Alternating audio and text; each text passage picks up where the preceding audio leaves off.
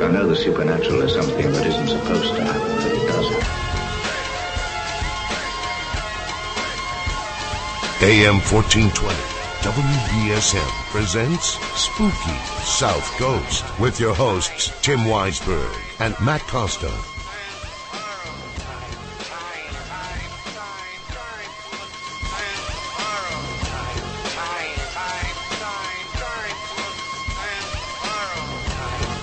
Good evening and welcome to Spooky South Coast. Tim Weisberg here, along with the silent assassin Matt Costa and science advisor Matt Moniz.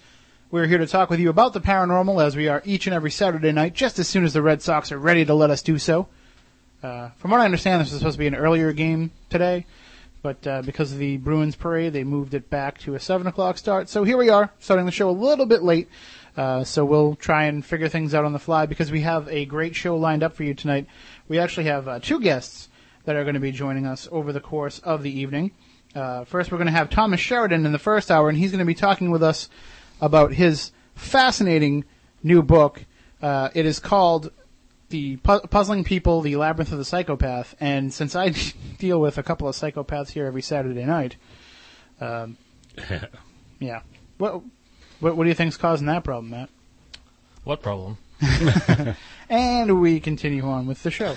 And then a little bit later on, we'll be joined by Jeffrey Gonzalez of Sanger Paranormal Society with some interesting Bigfoot news, from what I understand. I don't know anything about this. See, Chris just booked this. Our content director, Chris Balzano, booked this interview with us for the second hour, and I don't know anything about it. So I'm excited, because I'm going to be finding out about it just as long alongside the audience. So. And for those of you who are watching on Spooky TV, we have some new cameras up in the studio, which is, I can't believe how, I'm fascinated by how much technology we have in this place now. If my mic is dropping out, somebody in the chat room can just let me know, because we're losing it here in the studio. I don't know if it's us, or is my mic dropping out, guys in the chat room? Please let us know. But we do have some fascinating new equipment here to play with, and we're going to have a lot of fun with it. If you go to SpookySouthCoast.com/spooky TV, you can check out for yourself, and you can join the live chat. And I know this makes for great radio when we do this, but watch this shot. Ready? Yeah. It was working great, I swear. Everything was working great before the show started. And there we go. We have a brand new camera here for me. And it's a little bit better, I think, than the previous shot, which I think was directly up my nose. And then, speaking of directly up your nose, we also have a new camera from Matt Moniz, but we got to kind of work on getting that one a little bit better positioned, because right now it's halfway to his brain. So we will foster our way through that, and let's get right into the discussion with our first guest tonight. Thomas Sheridan was born in Dublin. He's a professional artist and writer living and working in South Sligo. I hope I'm saying that right. Under the shadow of the Ox Mountains. A former rock musician and graphic designer, he moved to the region in 1998 and has been painting full-time since 2005. And as we said, his new book is called Puzzling People, The Labyrinth of the Psychopath. You can check it out at labyrinthpsycho.blogspot.com to find out more. But he joins us now on the phone all the way from Ireland.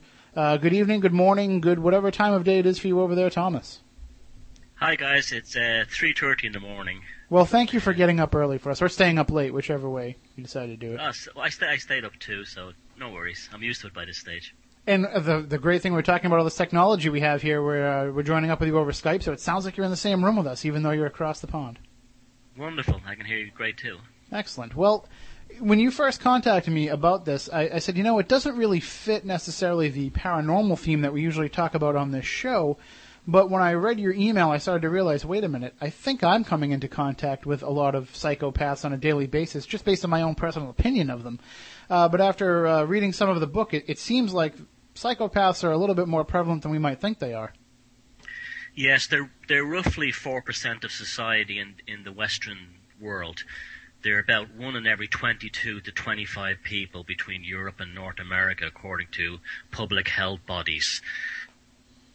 More common than people realize, because they have this notion that a psychopath is specifically an axe killer, or a Jeffrey, not a Jeffrey Dahmer, but a Ted Bundy type. Mm-hmm. But in reality, they're not. They're a pair person who lives amongst us, and they're generally what I've come to after the years of studying this issue, what's basically a predatory consciousness that exists and lives amongst the human race that basically sees the rest of us as a target. Now, we could be a target in every way, from wanting to take our money to wanting to take our country, but the pernicious psychopathic drive is the same in all these individuals. It's them against us. Well, one of the themes that you talk about in the book, Puzzling People, is you mention that the psychopath is incapable of feeling remorse or any empathy toward their target, toward their victim. But that leads to the question, at least in my mind, are they consciously aware of what they're doing, or is it just something that's hardwired into their personality?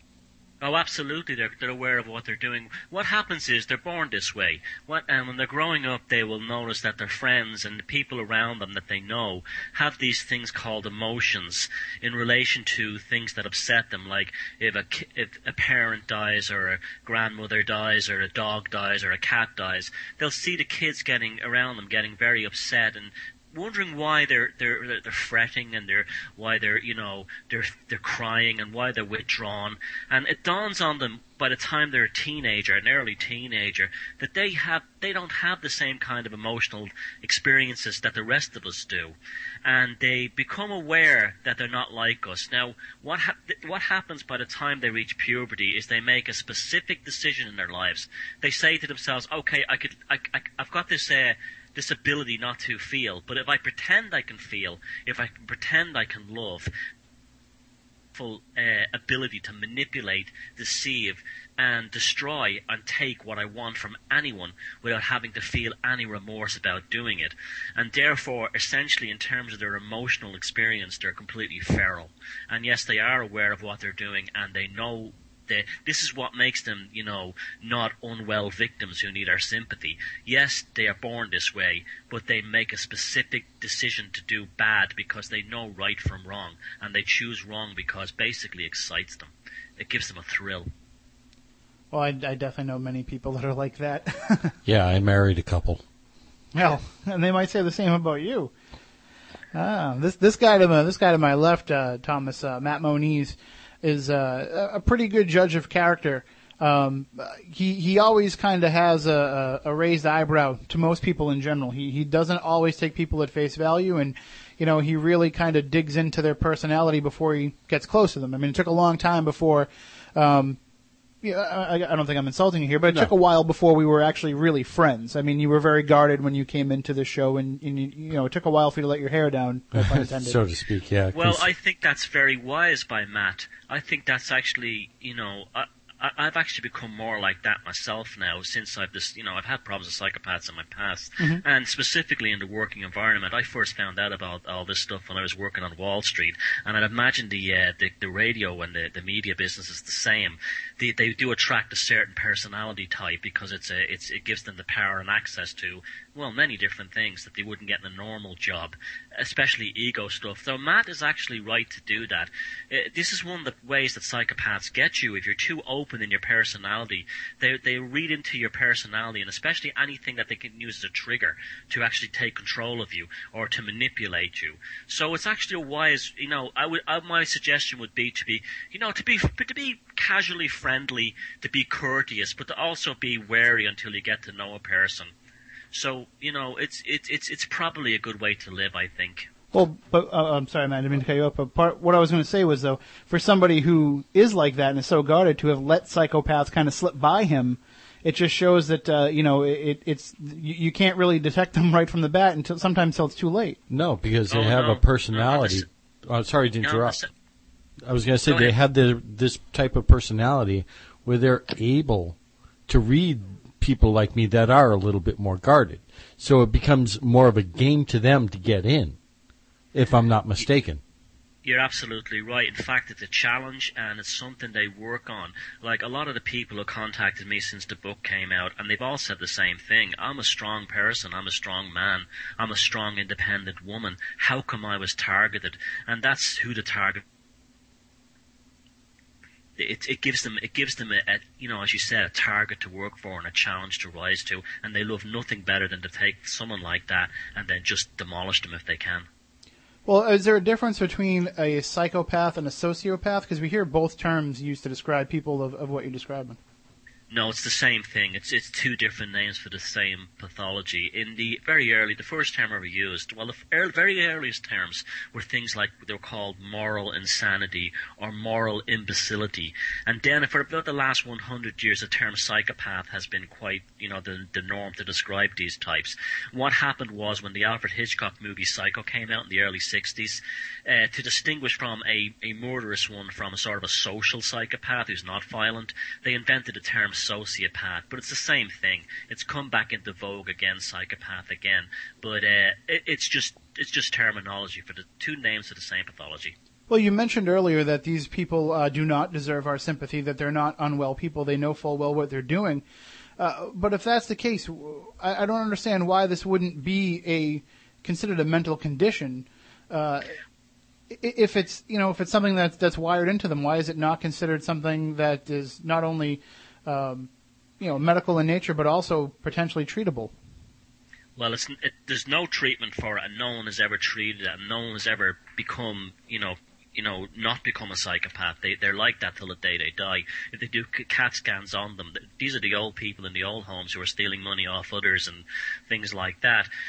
No, there's no cure. But the thing is, you do struggle with this idea that they're, surely if they're sick people, they need our sympathy. But it's a very, very different thing with these. They're very aware that they're sick. They're very aware they're different, and they don't care. And now, I'm not suggesting we should sort of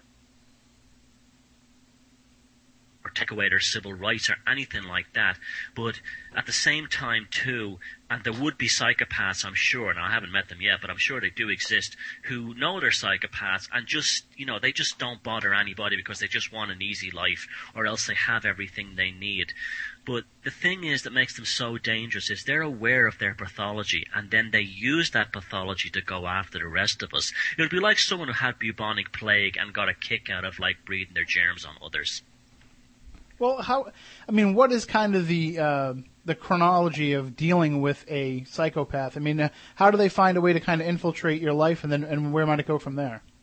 Well, the first thing is they'll identify you as a potential target. Suppose it could be anything. You could be good looking, you could have a bit of money, you could just be something as simple as having a place for them to live because they've nowhere to live and don't want to pay rent.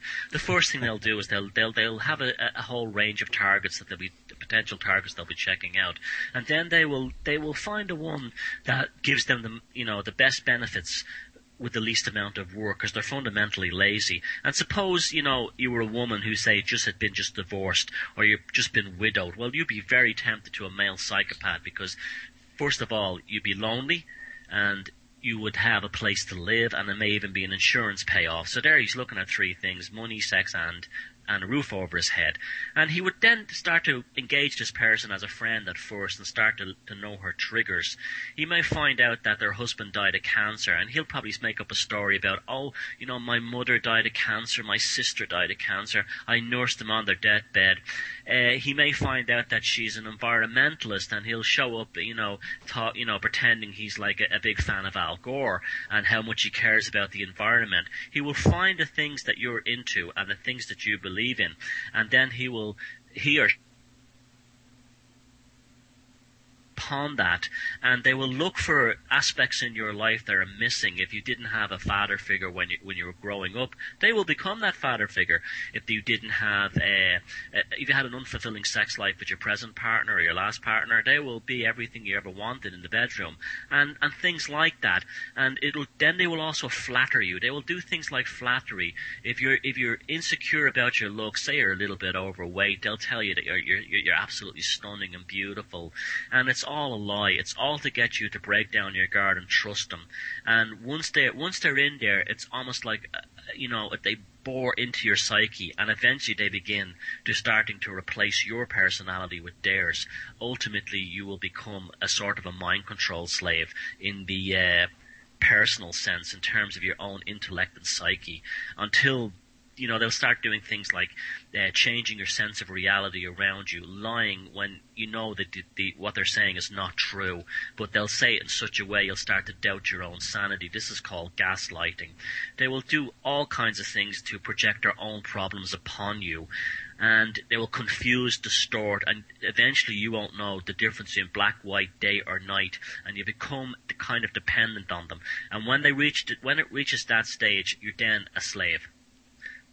I said at the beginning of the show that, normally we talk about the paranormal and that this comes outside of the realm of the paranormal, but it sounds like something that's paranormal. It sounds like something that, lurks in the shadows. The idea of a psychopath coming up with all these different ways of breaking you down and basically feeding off of you.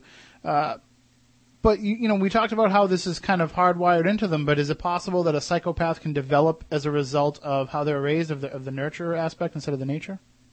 No, a true psychopath is born. You can actually make someone who's, say someone who's experienced a horrific childhood, I don't know, a refugee in war or, sexual abuse or something by a priest. This individual may grow up to be what I would call a proto-psychopath, where they would be lashing out at the world and they would have psychopathic behaviors. But they wouldn't have the brain anomalies or the difference, the lack of activity within their frontal cortex. They would just be simply angry people who would be emulating the only thing they knew, and that would be violence against the world. But if you got those people, you could cure them, where you can't cure a psychopath. Now, to address what you were saying about the paranormal aspects, in my book I actually deal with the whole concept of psychopaths in folklore and allegory. And if you look at many of the motifs out there regarding things like vampires, demon possession, things like the jinn, and other aspects, the werewolf, the psychopaths generally have high levels of testosterone and are very feral, and they have strange sleeping patterns. They may be a lot of them will be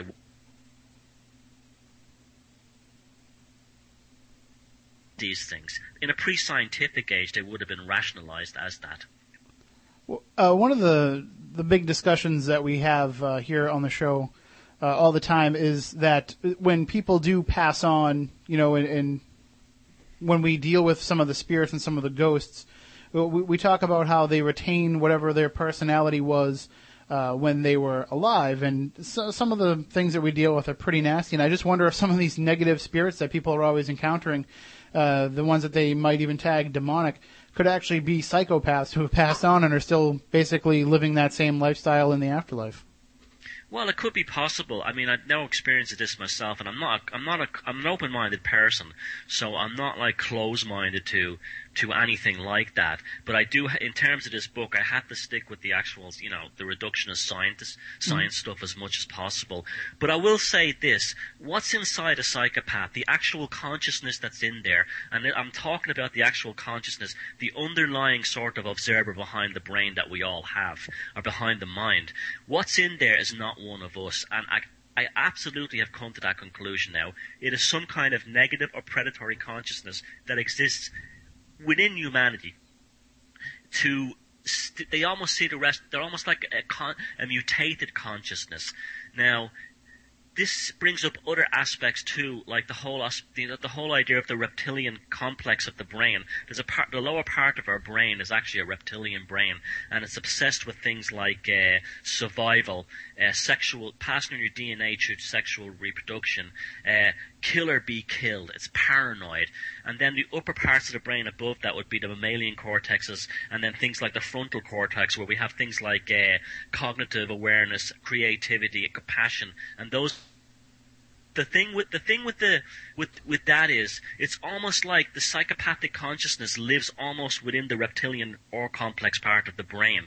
So, if there is such a thing as life after death, and maybe there is. I'm sure there is. I have very different ideas about the collective consciousness and like how the psyche is eternal in a different kind of way. But if there is such a thing as an eternal afterlife spirit, and it was a psychopath in the previous life, it would absolutely be the same way, because what would actually survive death is the same thing that existed before we were born, and that's consciousness. So a negative consciousness would absolutely, if it was in that state, would be exactly the same as in life. So yeah, maybe that's what the people are encountering. We are talking with Thomas Sheridan. He's the author of Puzzling People, The Labyrinth of the Psychopath. And you can go to his website. It's labyrinthpsycho.com. Am I getting that right? I'll let you give it, Thomas. What's the website again for the book? It's labyrinthpsycho@blogspot.com, and my YouTube channel, which has dozens of videos now on the subject, including stuff to do with allegorical and folk motifs of psychopaths, is called Thomas Sheridan Arts. And that's an interesting question. You're an artist by trade, right? Yeah. And how does an artist get to this point where they're basically devoting so much time breaking down the psyche of the psychopath? Well, I'll tell you how. I started out in the music business. I was playing in a band in New York, and I met some really strange people and found myself in some very strange situations. And at the time, I assumed, okay, I'm in the alternative music scene here. I'm playing in the bands on the Lower East Side, and this is just how people normally are. They're artists, bohemians, whatever. And then I dealt with that. But then when I left that, I studied as a graphic designer and went to work for a very famous or very infamous Wall Street investment bank. And while I was working there, I kind of became friends with this banker, and he was from a wealthy Manhattan family, but he'd absolutely driven his family nuts because he was out of control. He was doing things like stealing sports cars that belonged to his father's friend and spending his mother's credit cards, and he eventually one day blurted out to me out of the blue, and I think he was trying to impress me because I was telling him about my band days and the adventures we'd got up to, and he goes, "Hey, I'm a psychopath." And I burst out laughing. I said, "What do you mean you're a psychopath? You chop people up?" And he goes, "No, I'm not that kind of psychopath." And then he started to tell me how his family had enough of him when he was about 19, and they sent him to the top, psychiatric hospitals in New York, and they did a CAT scan, and he scored at the high end of the scale. And then I started asking him about what was it like, and he started to tell me a lot of things I'm telling you right now about, like, his emotional life. And then I said to him, "Can you point out other people in the building, in our department, other departments who are also psychopaths?" And he started to tell me, "Oh yeah, we have an instinctual ability to recognize each other." That's very spooky. It's almost clairvoyant. And he started to point them out. And funny enough, they were the people that used to give me the creeps when they would walk by. If they walked into a room, there would be a sense of negative tension, negative energy in the room. And that just became my intro into the subject. And I started reading books, and I started collecting articles and whatever I could find on the stuff. And the more I read about this stuff, it made it very easy for me to be able to deal with individuals and negative situations that had happened in my life. And so eventually one thing led to another, and I made some videos for YouTube, and then a publisher in the UK saw them and asked me to write a book, and that's how Puzzling People came out. But yeah, I know it's kind of a strange journey, but it's just something that fascinates me. I think ultimately it was me trying to come to terms with the nature of evil and what makes people can be so heartless and controlling. Well, it's funny that you mentioned, you met some strange people in the music business, and we meet some strange people in our business as well, both in the media and in the paranormal. But it seems to me like when you're under the control of one of these psychopaths, as much as you want to try to believe that there's good in them, it just doesn't seem like that's the case. It doesn't seem like there's any to be found from what you're describing. Oh, there is no good in them. In fact, when I do presentations now, and I'm doing speaking engagements, I'll start off by saying, "Look, your grandmother told you that everybody has some good in them. Well, I'm here to tell you that 4% of the human race has absolutely no good in them, and that's the truth. There's nothing in there it's purely malicious." Even when it seems like it's wonderful at times. I mean, you're talking about people who put a wedding band on your finger and swear, their vows before God, and it has no more meaning to them than like ordering a cheeseburger. And they're just using it to get you to, you're just something they can use right then. You're talking about people, as soon as they're married, will begin cheating with 3 or 4 other people at the same time. I mean, there's no conscience, there's no humanity, there's no empathy. Everybody is a target, and they have no sense of self-reflection or anything like that. This is another interesting spooky aspect about them, is that when they go to sleep at night, they literally close their eyes and they're out. It's like a machine switching off, and when they wake up in the morning, the eyelids literally open and they step out of bed. And it's almost like they live in this sort of like robotic world of where everyone's a target and I'm the machine or I'm the entity that's going to use them. Sounds like politicians. Oh yeah, that's the main thrust of my work more and more in recent times. Is just like that's who I'm getting called up mostly by now to do interviews with, is people who deal with political issues. Politicians are natural psychopaths. You think it's everything they want is there. This is how they can lie to people, tell the most appalling lies, make them the most incredible promises, and as soon as they're in office, they're like, I don't care, and they'll just do the opposite. Well, we have about 4 minutes left in this hour before we have to take a break. There is a call on the line. Now, for those listening at home, we do have Thomas on Skype all the way from Ireland, so we're going to have to kind of relate the question, and I don't think they're going to be able to hear the answer. So, caller, we'll let you ask your question. We'll relate it. We suggest that you hang up and be able to listen immediately. All right, good evening. You're on Spooky South Coast with Thomas Sheridan. How you doing? Hi, guys. First of all, I wanted to say, yeah, there's plenty of psychopaths in New Bedford, first and foremost. But next, I wanted to know how much this has to do with, like, the economy and how many sociopaths are caused by a bad economy. And are the people who do better in the economy better sociopaths than the ones who do not, achieve their means? That's it. Okay, we'll relate that question. Thomas, I don't think you could hear that question, right? Yeah, I heard the question. It's a good excellent. one. It's cool. one that comes up all the time. The issue with them in their economic survival and how they survive, well, you have to remember, when they're actually, if there's a bad economy, they're not doing better because they're smarter than the rest of us. Often they're quite stupid. They're doing better because they're scamming somebody. Now, inherent in that scam is the seeds of their own self-destruction. This is why they're all ultimately doomed in the end, because it doesn't matter if they're doing well when you're doing bad. They will eventually, they've all got this like self-destruct button under their foot, and one day they'll stamp their foot too hard and destroy themselves. And this is brought about by their cockiness. They're incredibly narcissistic. All of them have this godlike complex. And so, and this is why when they get into positions of power as CEOs of companies, they destroy these companies. This is why, you see, it's a fine line here. On one hand, in certain businesses, psychopaths are absolutely excellent because they're ruthless, because of their weird sleeping patterns. They can work till 3 or 4 o'clock in the morning, show up at 9 o'clock the next day. I saw this all the time in Wall Street and be perfectly okay with it. But their actual production and their work output is usually a joke. They're giving the image of a hotshot, or they're given the image of a go-getter. But that's not the same thing as actually being intellectual, because most of them are actually quite intellectually stupid. And what they do is they will end up destroying these companies, because they'll get the management and even themselves at the very top, to have even the shareholders, to have all this faith in them that these people, look at him, he's such a go-getter, he's so cocky, he's so, he knows what he's doing. But ultimately he doesn't know what he's doing, and he'll end up bringing the company down with them. So, if you know a psychopath and he seems to be doing well right now, I mean, I know the economy all over the world is a mess at the moment, but just blow themselves up, and a lot of them also, they do well in jobs because they bully people. They're most of the most sadistic bullies in the workplace are always psychopaths. All right, well, we have to take a break for the news. When we come back on the other side, it's going to be about a 6-minute break, Thomas, but we'll bring you back. And I know we don't want to name all the names, but maybe we'll throw out some of the names, because you name some names in the book, Puzzling People, The Labyrinth of the Psychopaths. So we'll talk about all that and more coming up in just a few minutes after the news. And then later on in the second half of the hour, we're going to be talking some Bigfoot stuff, so you want to stay tuned for that as well. And if you're not watching Spooky TV, you can go to SpookySouthCoast.com/Spooky TV. You can watch it there, and you can join in the chat room as well. So we will be right back with more in just a few minutes here on Spooky South Coast.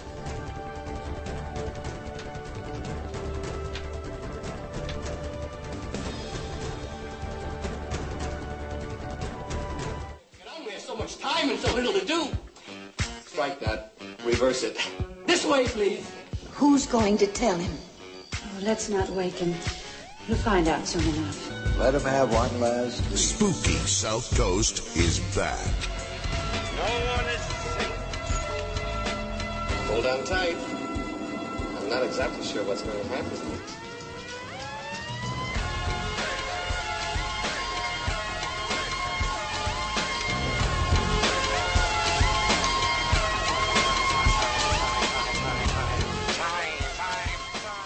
Welcome back to Spooky South Coast, hour number 2, or, the rest of the show, as we can call it tonight, because we got a late start due to the Red Sox.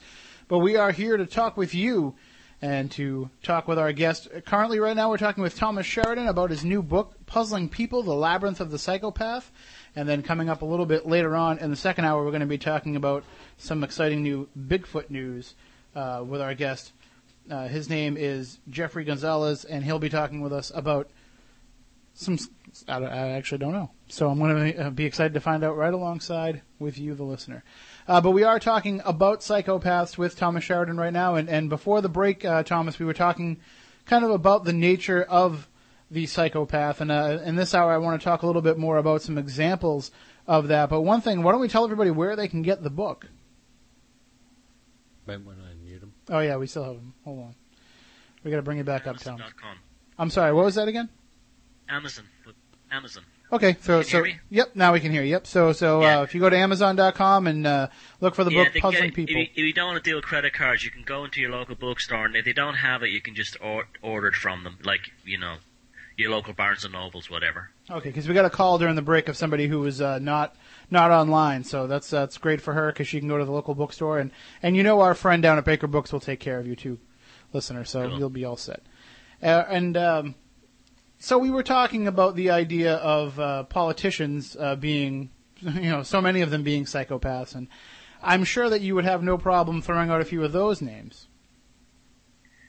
Do you want me to name historical figures? Sure. Yes. Yeah. We don't have to name anybody currently. We don't want to incur any lawsuits here, but.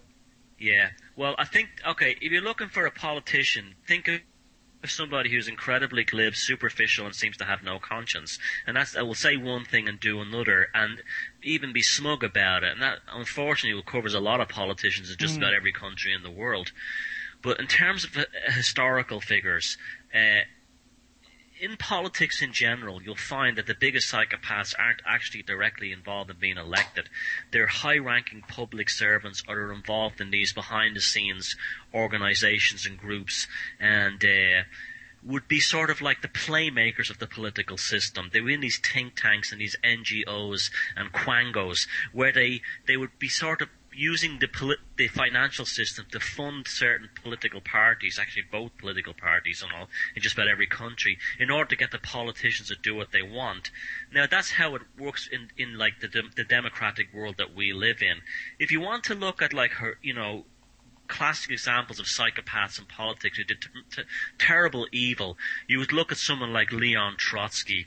He went to the Soviet Union with a large amount of money to help finance the Bolshevik revolution, and when the revolution was won, he decided that the best thing to do to make people actually, not complain about the new government would be just to pay death squads to kill anyone they could find. And his idea was, if you have everyone turned and terrified of everyone else and people being shot for no reason, there'll be no opposition and they'll keep their mouth shut.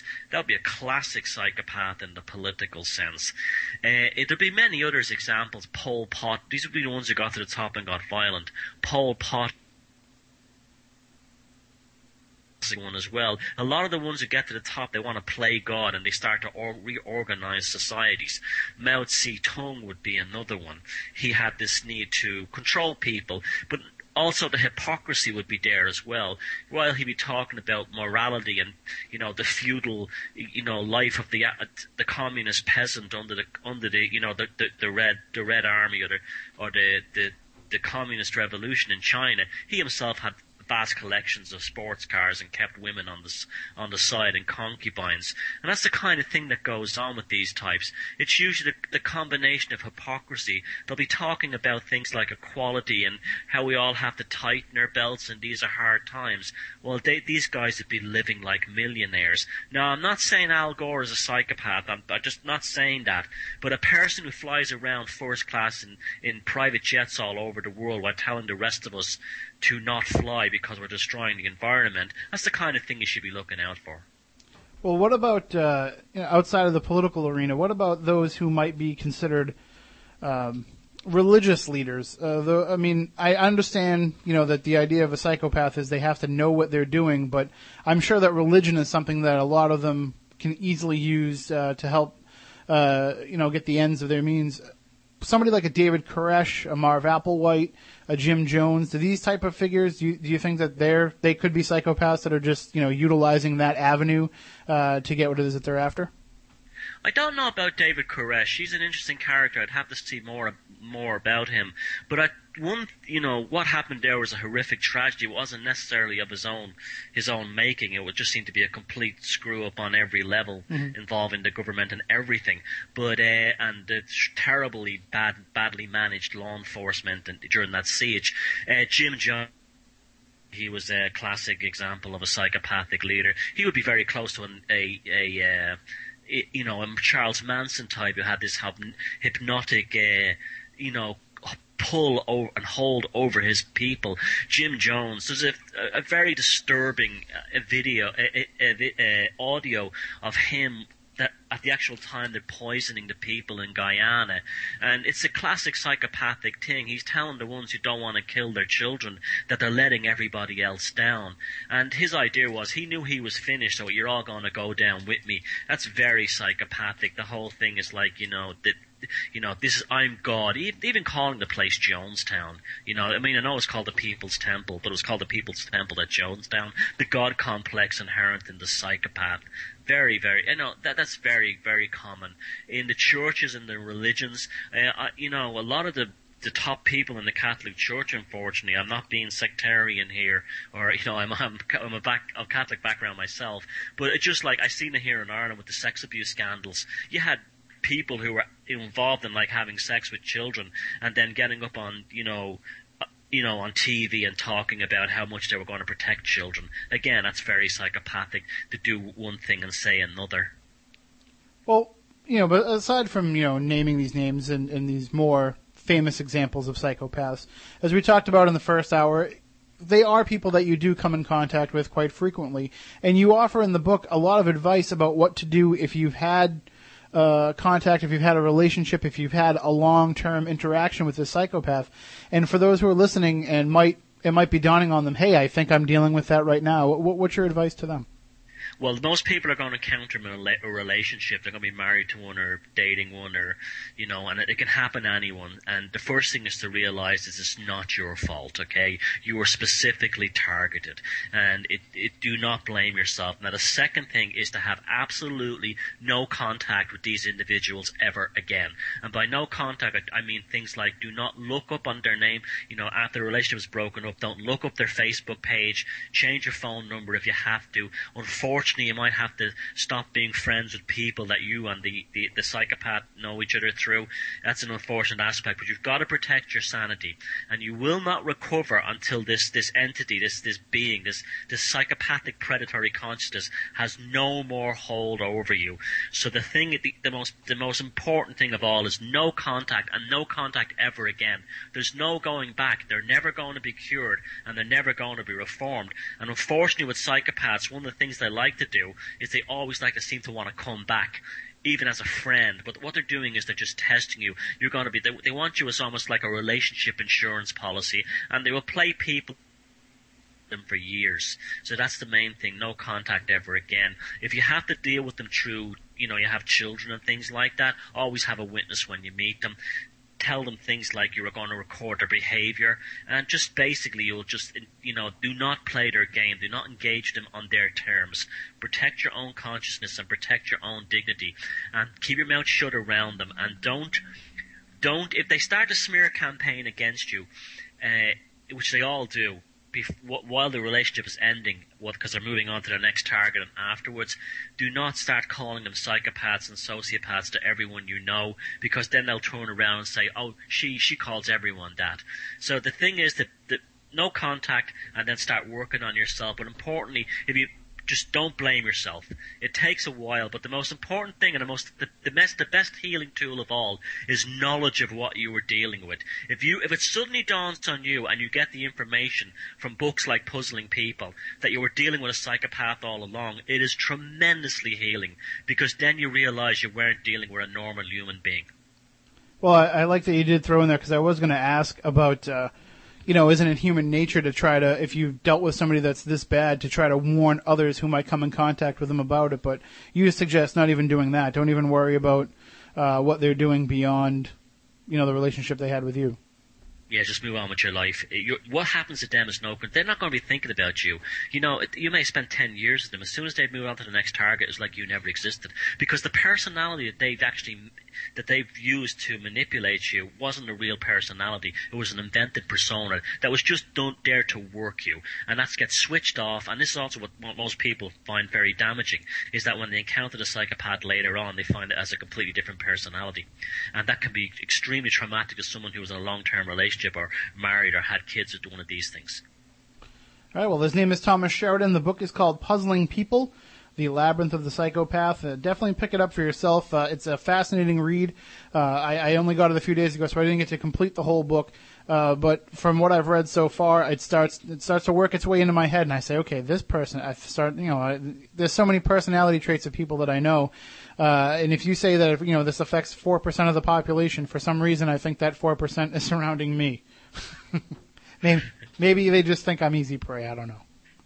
Well, that's what happens. They look for people. A lot of people who contact me say, I keep attracting these people over and over again.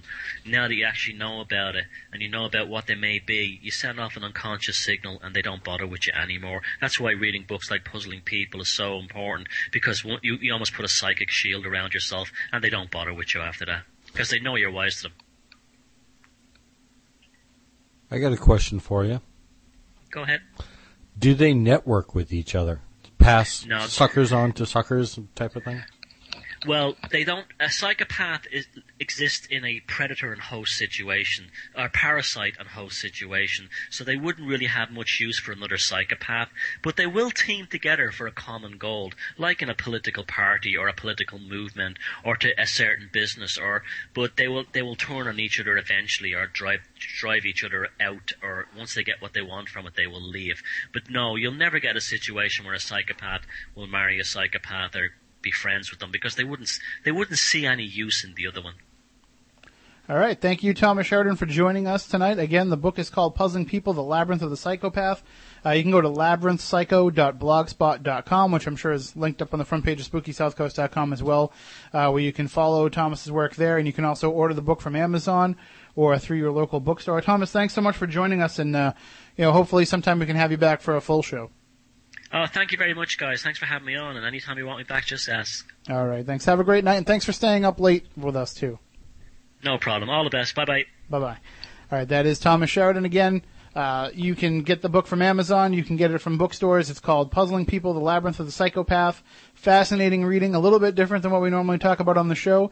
But we will get back into the paranormal coming up in just a few minutes. We're going to take a break because we want to run the last of our commercials so that we can go the rest of the show commercial-free. But then we'll be joined in just a little bit by Jeffrey Gonzalez of Sanger Paranormal Society. We got some interesting Bigfoot news, what he's calling some real evidence.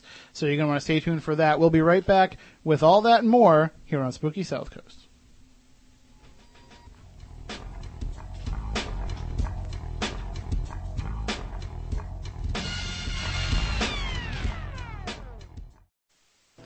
It's funny, isn't it? How everybody in town's afraid of you. What's going to happen tomorrow is going to happen, and all your worry in the world isn't going to change that. Spooky South Coast is back.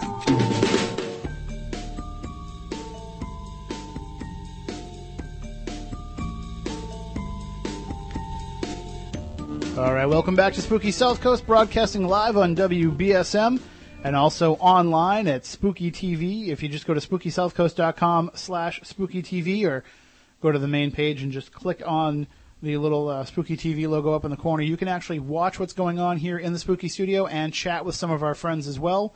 And we are having a great night here already with our first guest, Thomas Sheridan, talking about psychopaths. And now we're going to go a little bit different direction, back into the paranormal realm, with Jeffrey Gonzalez of Sanger Paranormal Society. And Jeffrey, you were telling me off the air that you guys are out of Fresno, California? That's correct.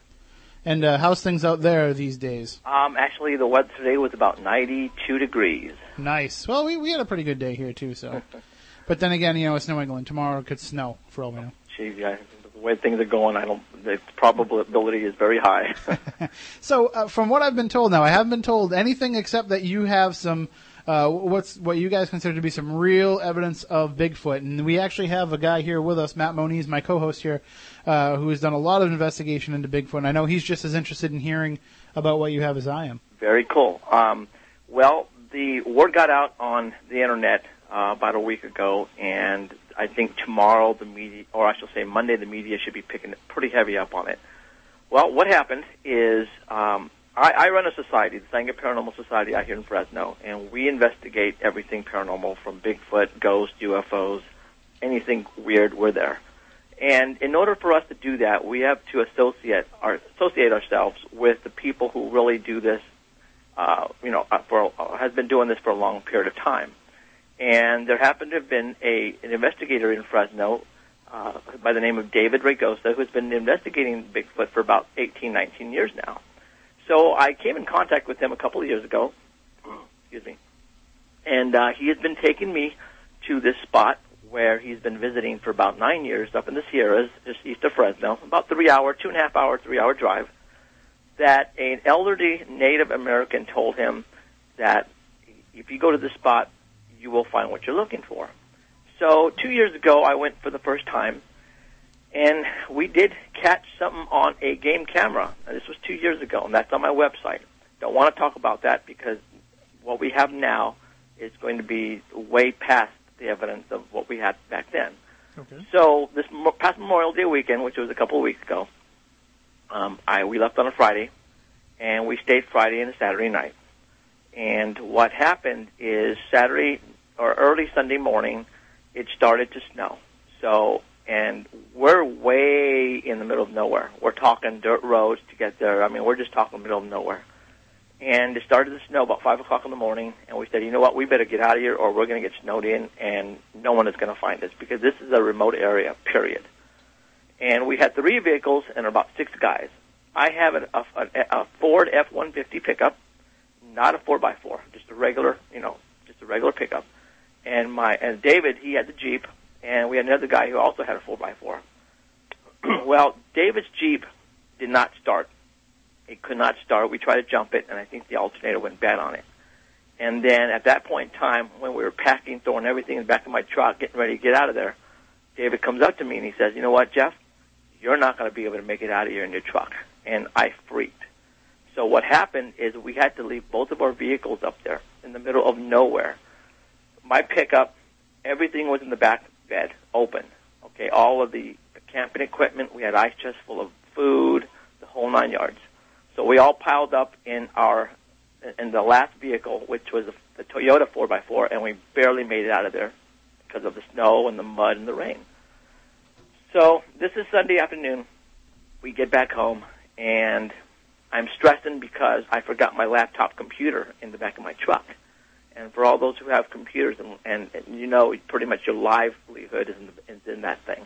And I'm freaking at that time. So I called my buddy Alan, who was with us camping that weekend, and I said, Alan, can you please do me a favor and take me up there to go get my laptop computer? I probably won't be able to bring the truck home, but at least I can bring my laptop home, and I can feel more at ease with myself because, like I said, I have Social Security numbers, bank information, all that up there. But it's where we left our trucks.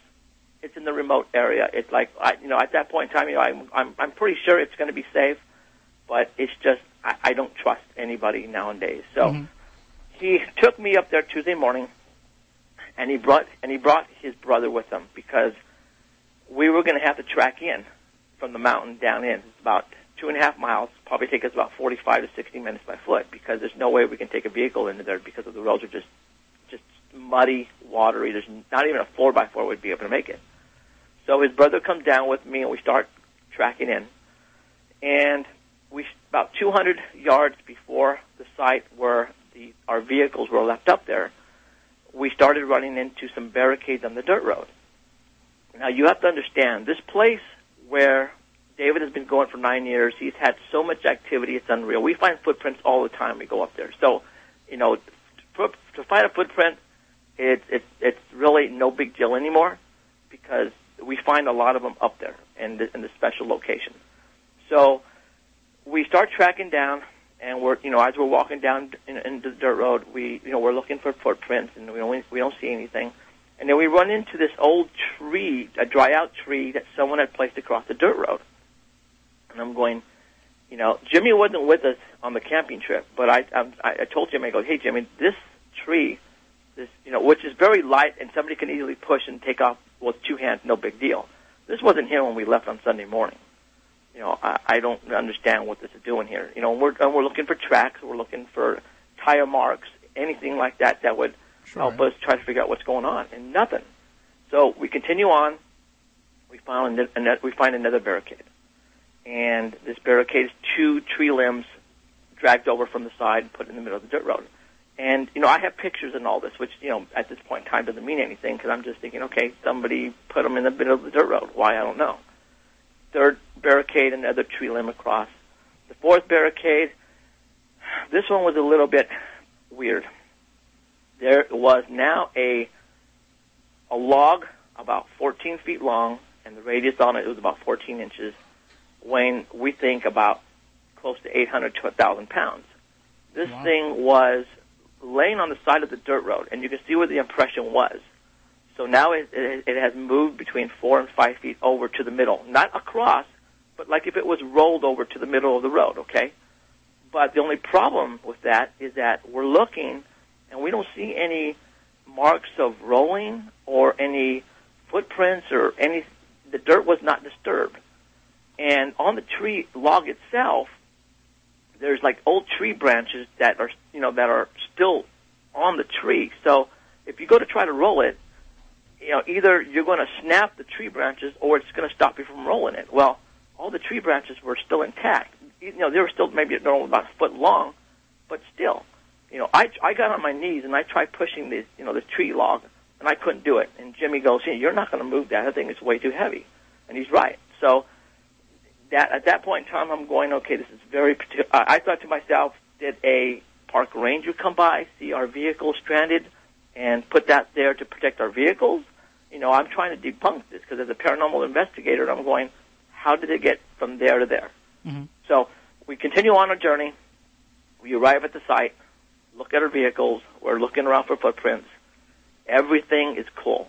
There's nothing missing from my truck. And I have all my camping equipment in the back, food in the ice chest. Tons of food. Nothing has been disturbed, okay? We do find one footprint, about 12 inches long, toes on it. You know what it is. And this was about 40 feet from where our vehicles were at on the dirt road. So we thought, very cool. So I took video of that. I took pictures of that. I opened up my truck, got my laptop computer. Bam, we're out of there. So we start tracking, going uphill. Took us about an hour, 10 minutes to get out of there. So we get home.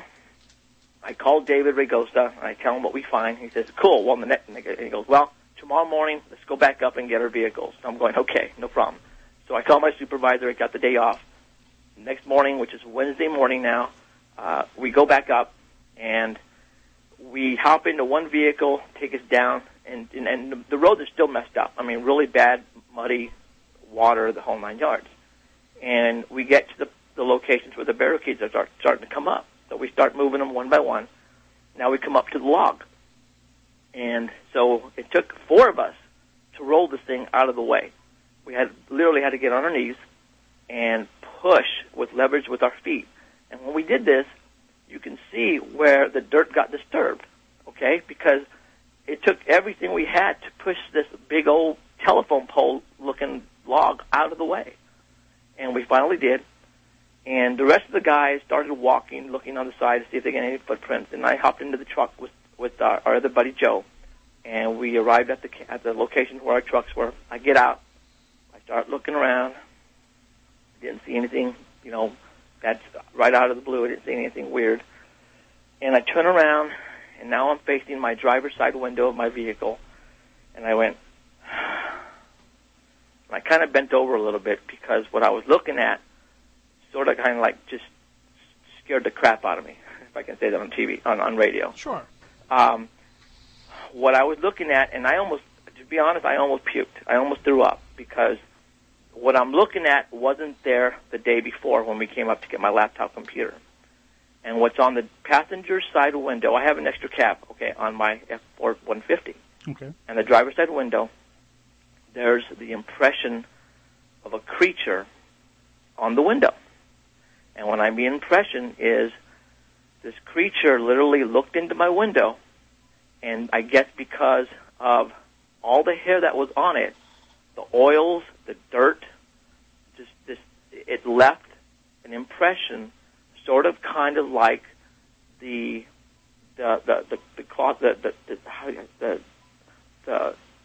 shroud of Jesus. You know how that?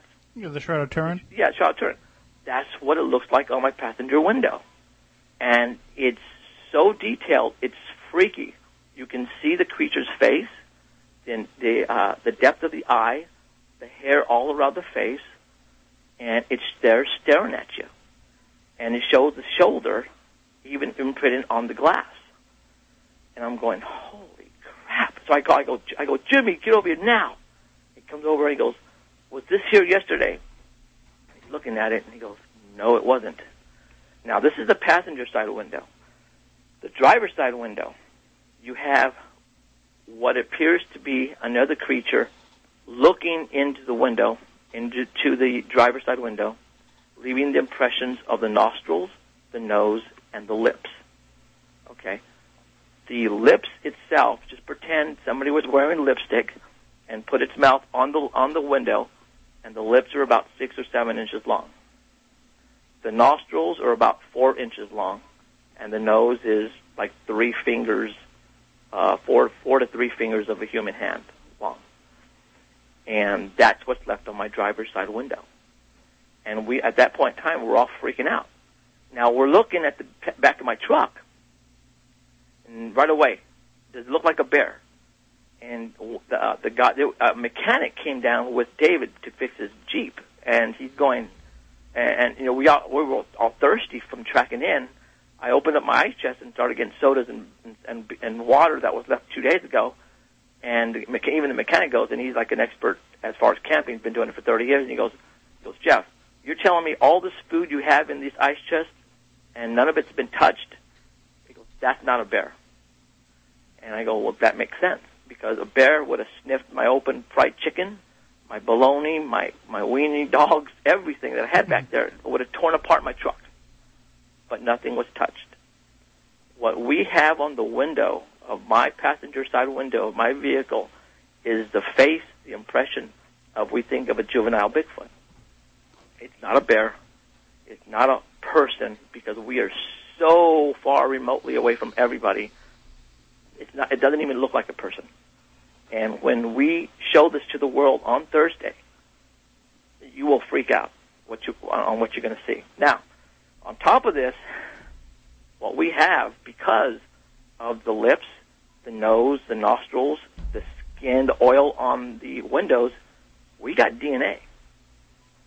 So on the way down from Wednesday, I called my buddy who works for the Fresno Police Department at the Crime Scene Division, and I go, Mickey, this is what we have. I need for you to get your butt down here after work and take DNA samples and take photographs. And he says, no problem, I'm there.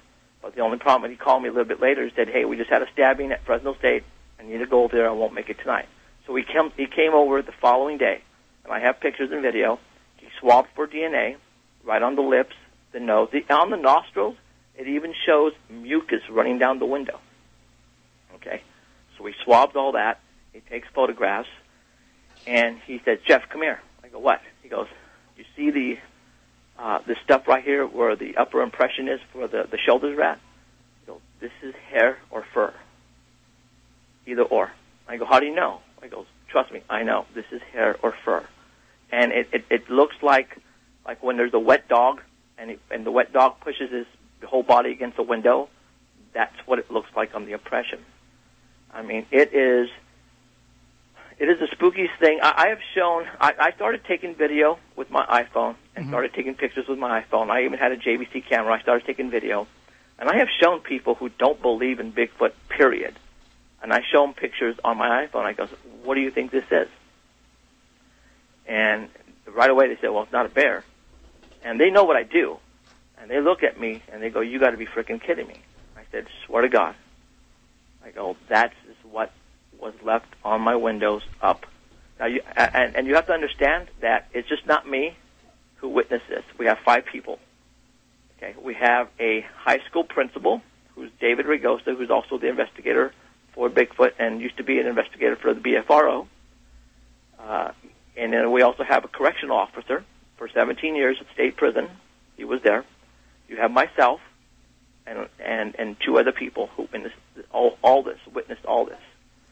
So what we have is something that we think is going to change everything on Bigfoot.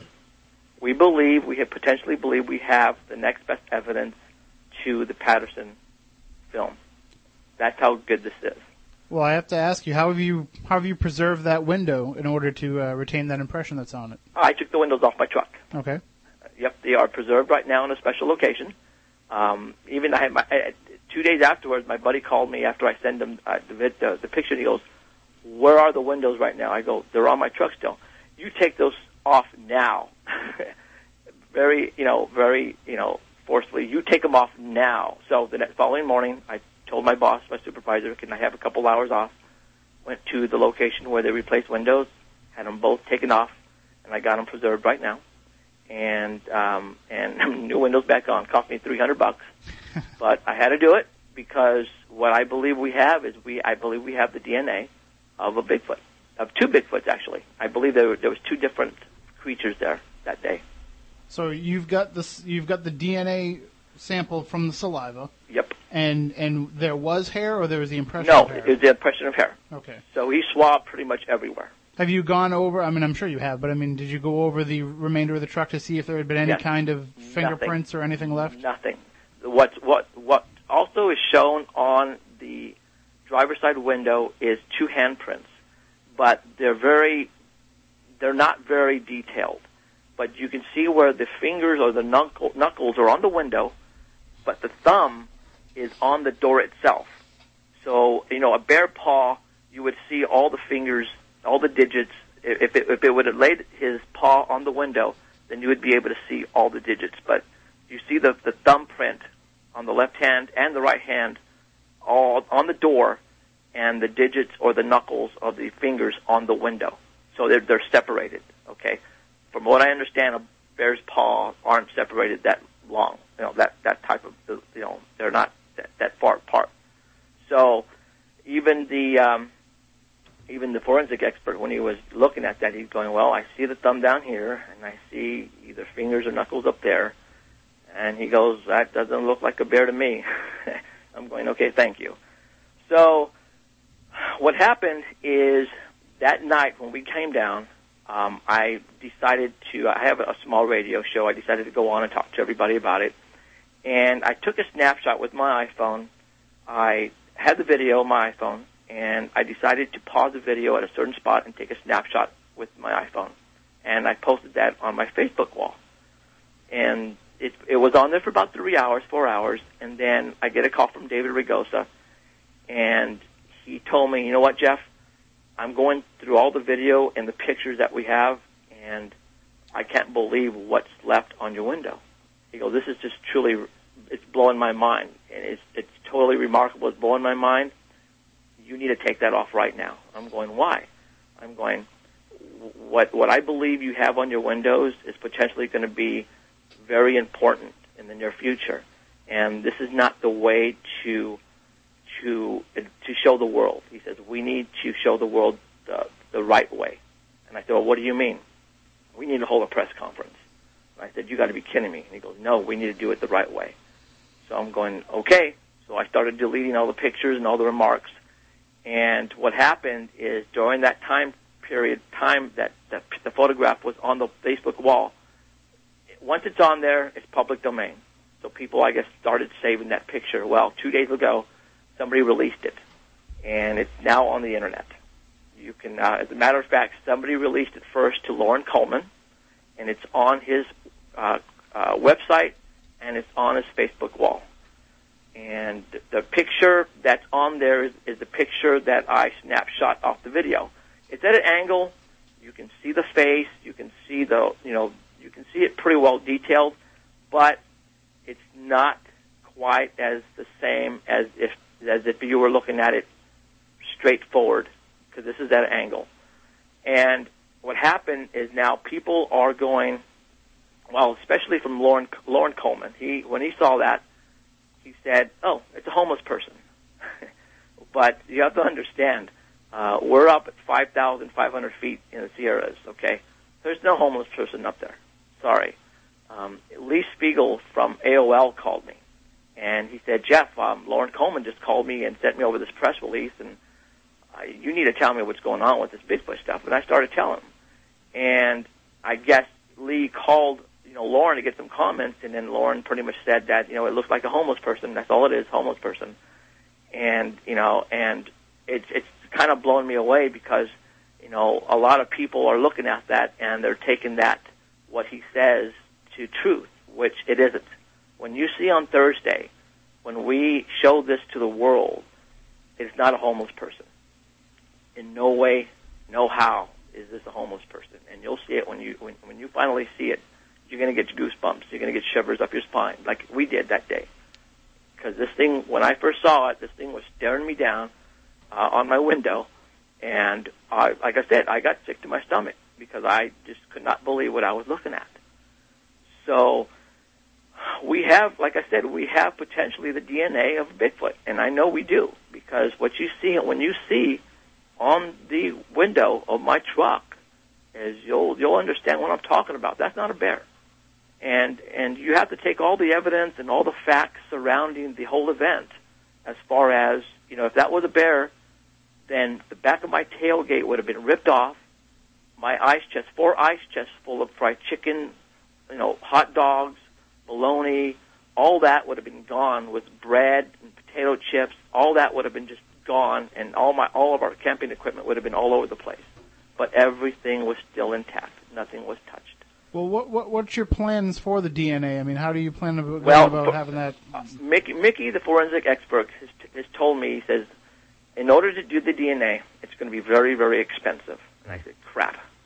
And he says, what you're going to need to do is you're going to need to find a company who has DNA from bear, gorillas, and monkeys in order to see if the DNA matches with any of those three, because it's either going to be those three, a human, or Sasquatch.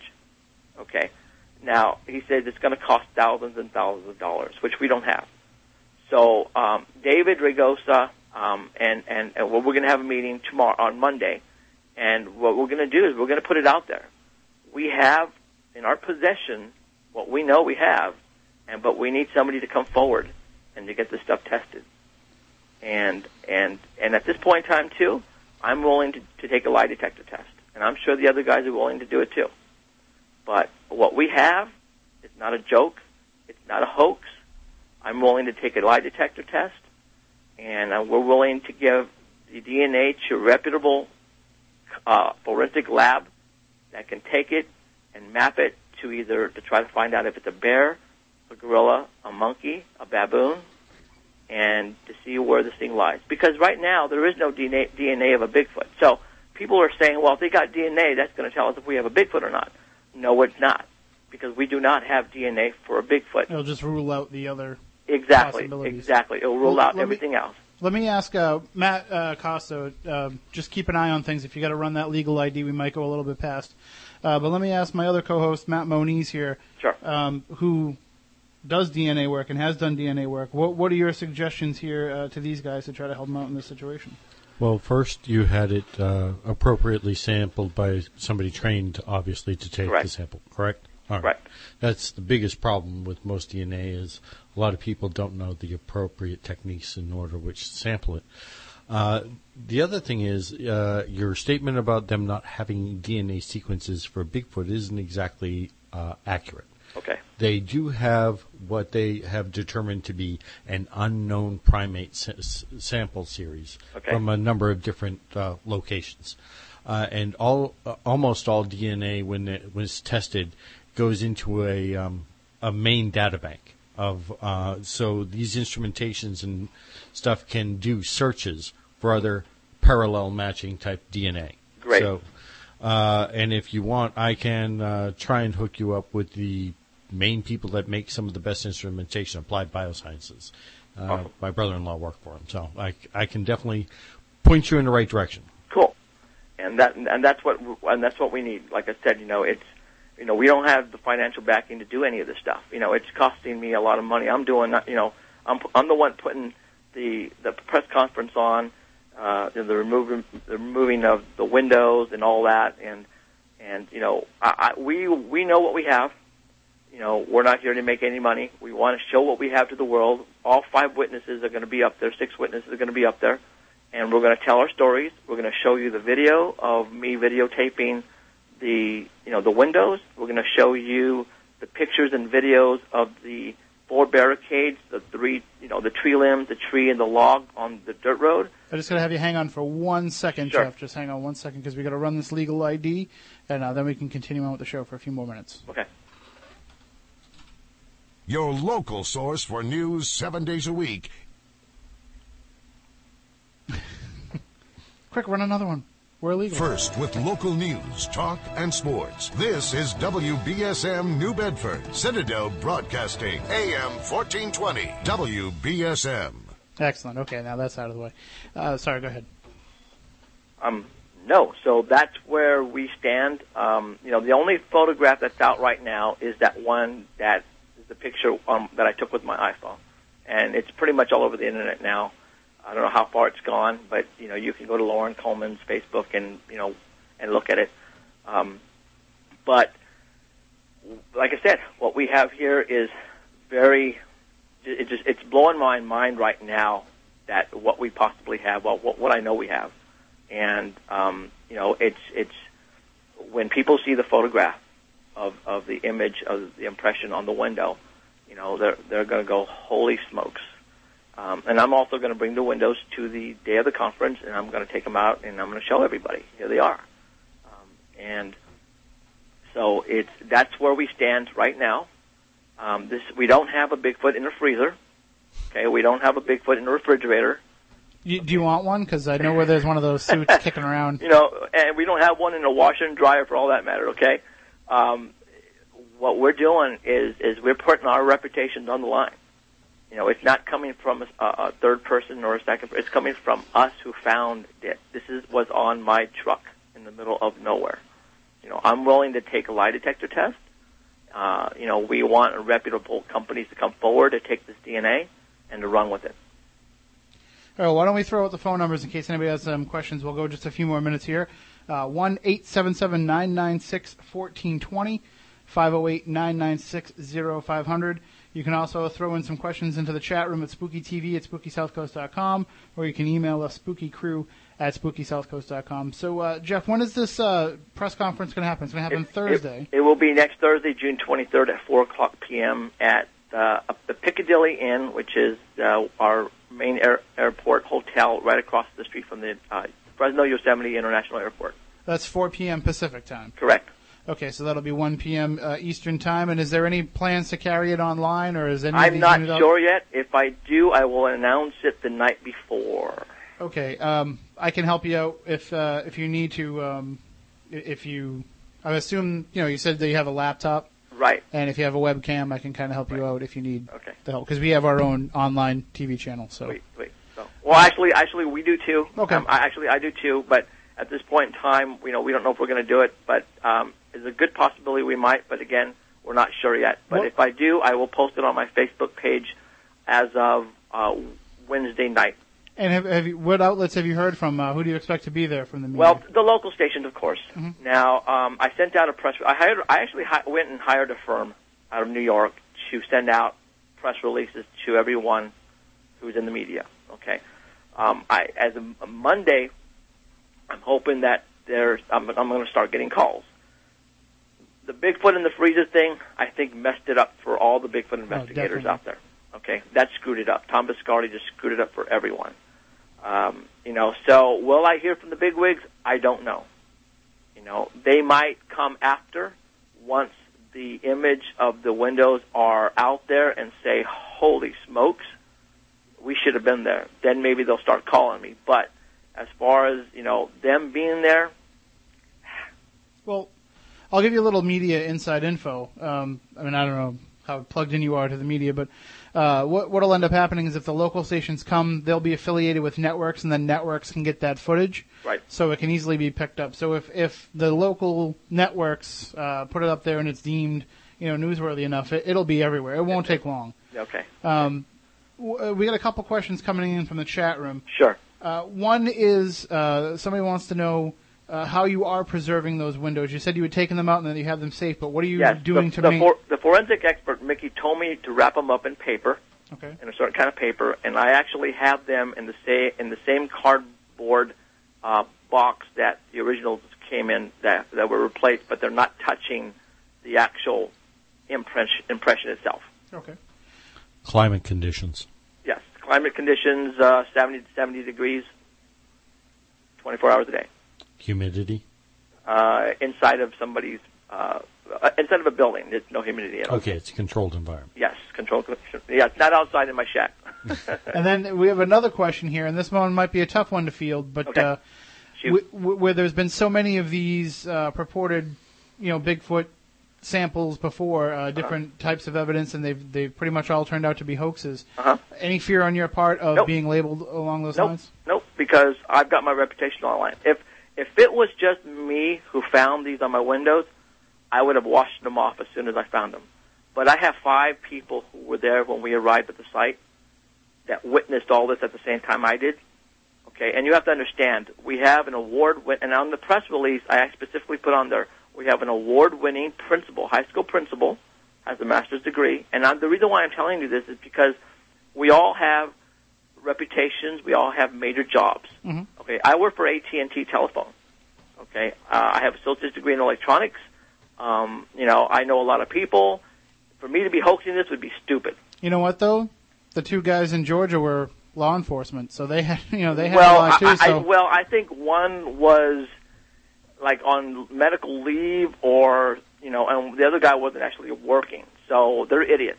I'm just saying. Like, no, you're right. People are going to raise that hairy eyebrow. No pun intended. Well, I think what happened is those turkeys I think it went too far, and they couldn't stop it after it got so far. When Tom Biscardi decided to take it even further, I think it went too far, and that's where they blew it. If they were just trying to do like a YouTube hoax, and I'm thinking that's what they were probably trying to do.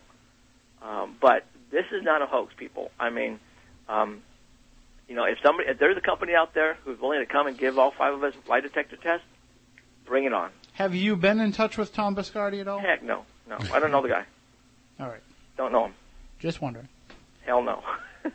Because I am keeping far away from that dude. I don't know if you're aware, but his current position is that he was hoaxed right along with the rest of us. Right. So no, because you have to understand. He said he said he was hoaxed on this, which is BS. He went down there and he took pictures right in front of this freezer. Okay, and there's photos out there that show him there at the freezer with the 2 guys, and he was there. How idiot of him to not put his hand in there and to feel the carcass inside the freezer. I mean, come on. So he lied to everybody. Those are pretty lifelike suits. They do a good job with those. Those cost $100. And you want to know something? I've seen those, and I told my wife, you know what? I want one for Halloween. I can't decide between that, the gorilla, or the big chicken. I think I'm going to go with the big chicken. I mean, come on. I mean, if I was there, I would have stuck my friggin' hand in the ice. And that's the first clue. You don't put a dead body in ice. Really? Water and ice? Come on. Jeez. Well, hopefully, the media will still show up for your press conference. Hopefully there'll be, just as much attention, because I think now, and I'm not saying this to disparage you in any way, but I think now the appeal to the media is going to be, hey, we might have another one of these Bigfoot hoaxers. Right. So that now they kind of want to catch you on that. So either way, I mean, whatever gets them to show up, right? Which is fine, because I've already got notified by NBC down here, and I'm going to be on a talk show down here the day before. So I can tell you right now, the media knows who I am in Fresno. Okay, they know what I do. I've been doing this for a while now. I've been on many of their ABC and Fox networks down here with different things that are going down here. Like I said, we investigate everything paranormal, ghost, UFOs. Now, I used to be an investigator for MUFON. Okay, matter of fact, I was the state section director for MUFON for the Central California.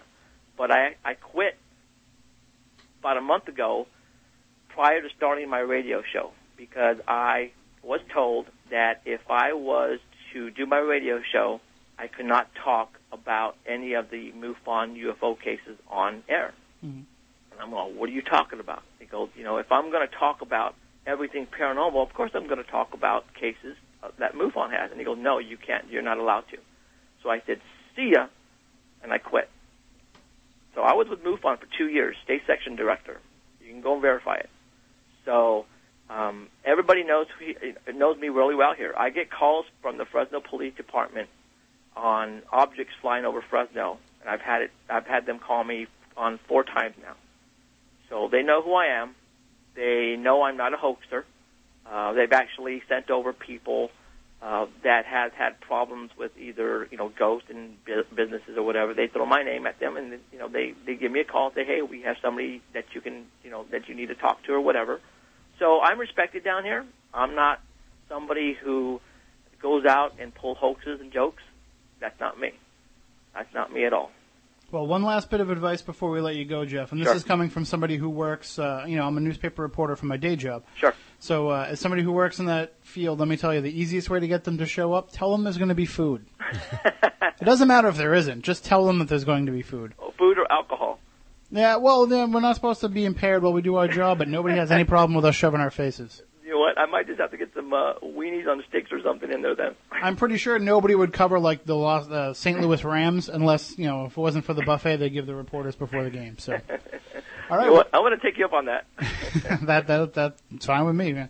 So Thursday will be the time, 1 p.m. Eastern, 4 p.m. Pacific. Yes. Pay attention to your website. You want to give out your web address to everybody? Absolutely. Sanger Paranormal Society. And Sanger is a small town east of Fresno. That's where I was born and raised, so that's why I call it that. And it's spelled S as in Sam, A-N-G-E-R, paranormalsociety.com. There you go. So everybody pay attention to that, and hopefully this will get picked up, and we'll be seeing it on our local news, and we'll be seeing it on all the international channels. And just looking at that photo on Cryptomundo, I'm definitely excited about looking and seeing more about the rest of the evidence that you have. So. This is not a hoax, guys. I'm telling you right now, from God honest truth, this is not a hoax. This is not a joke. We're not pulling anybody's chain.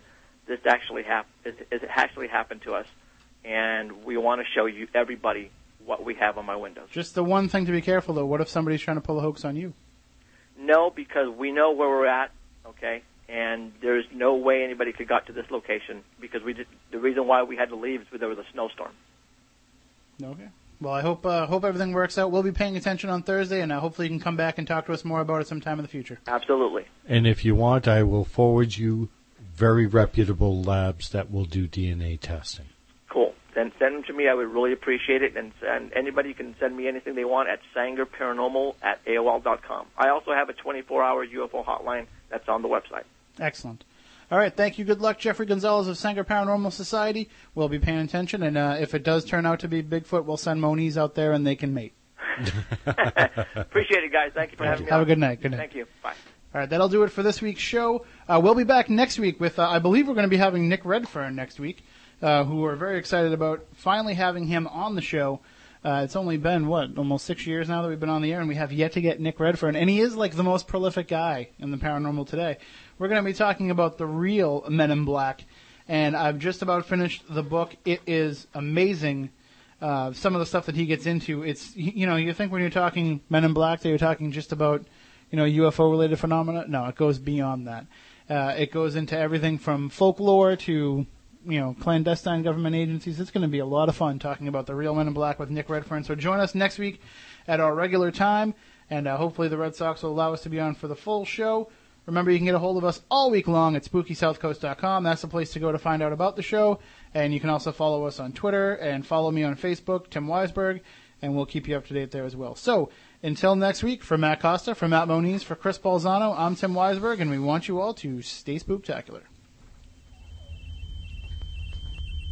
Rest assured, listener, that my time here has not been easy, and what you have just heard was not fiction.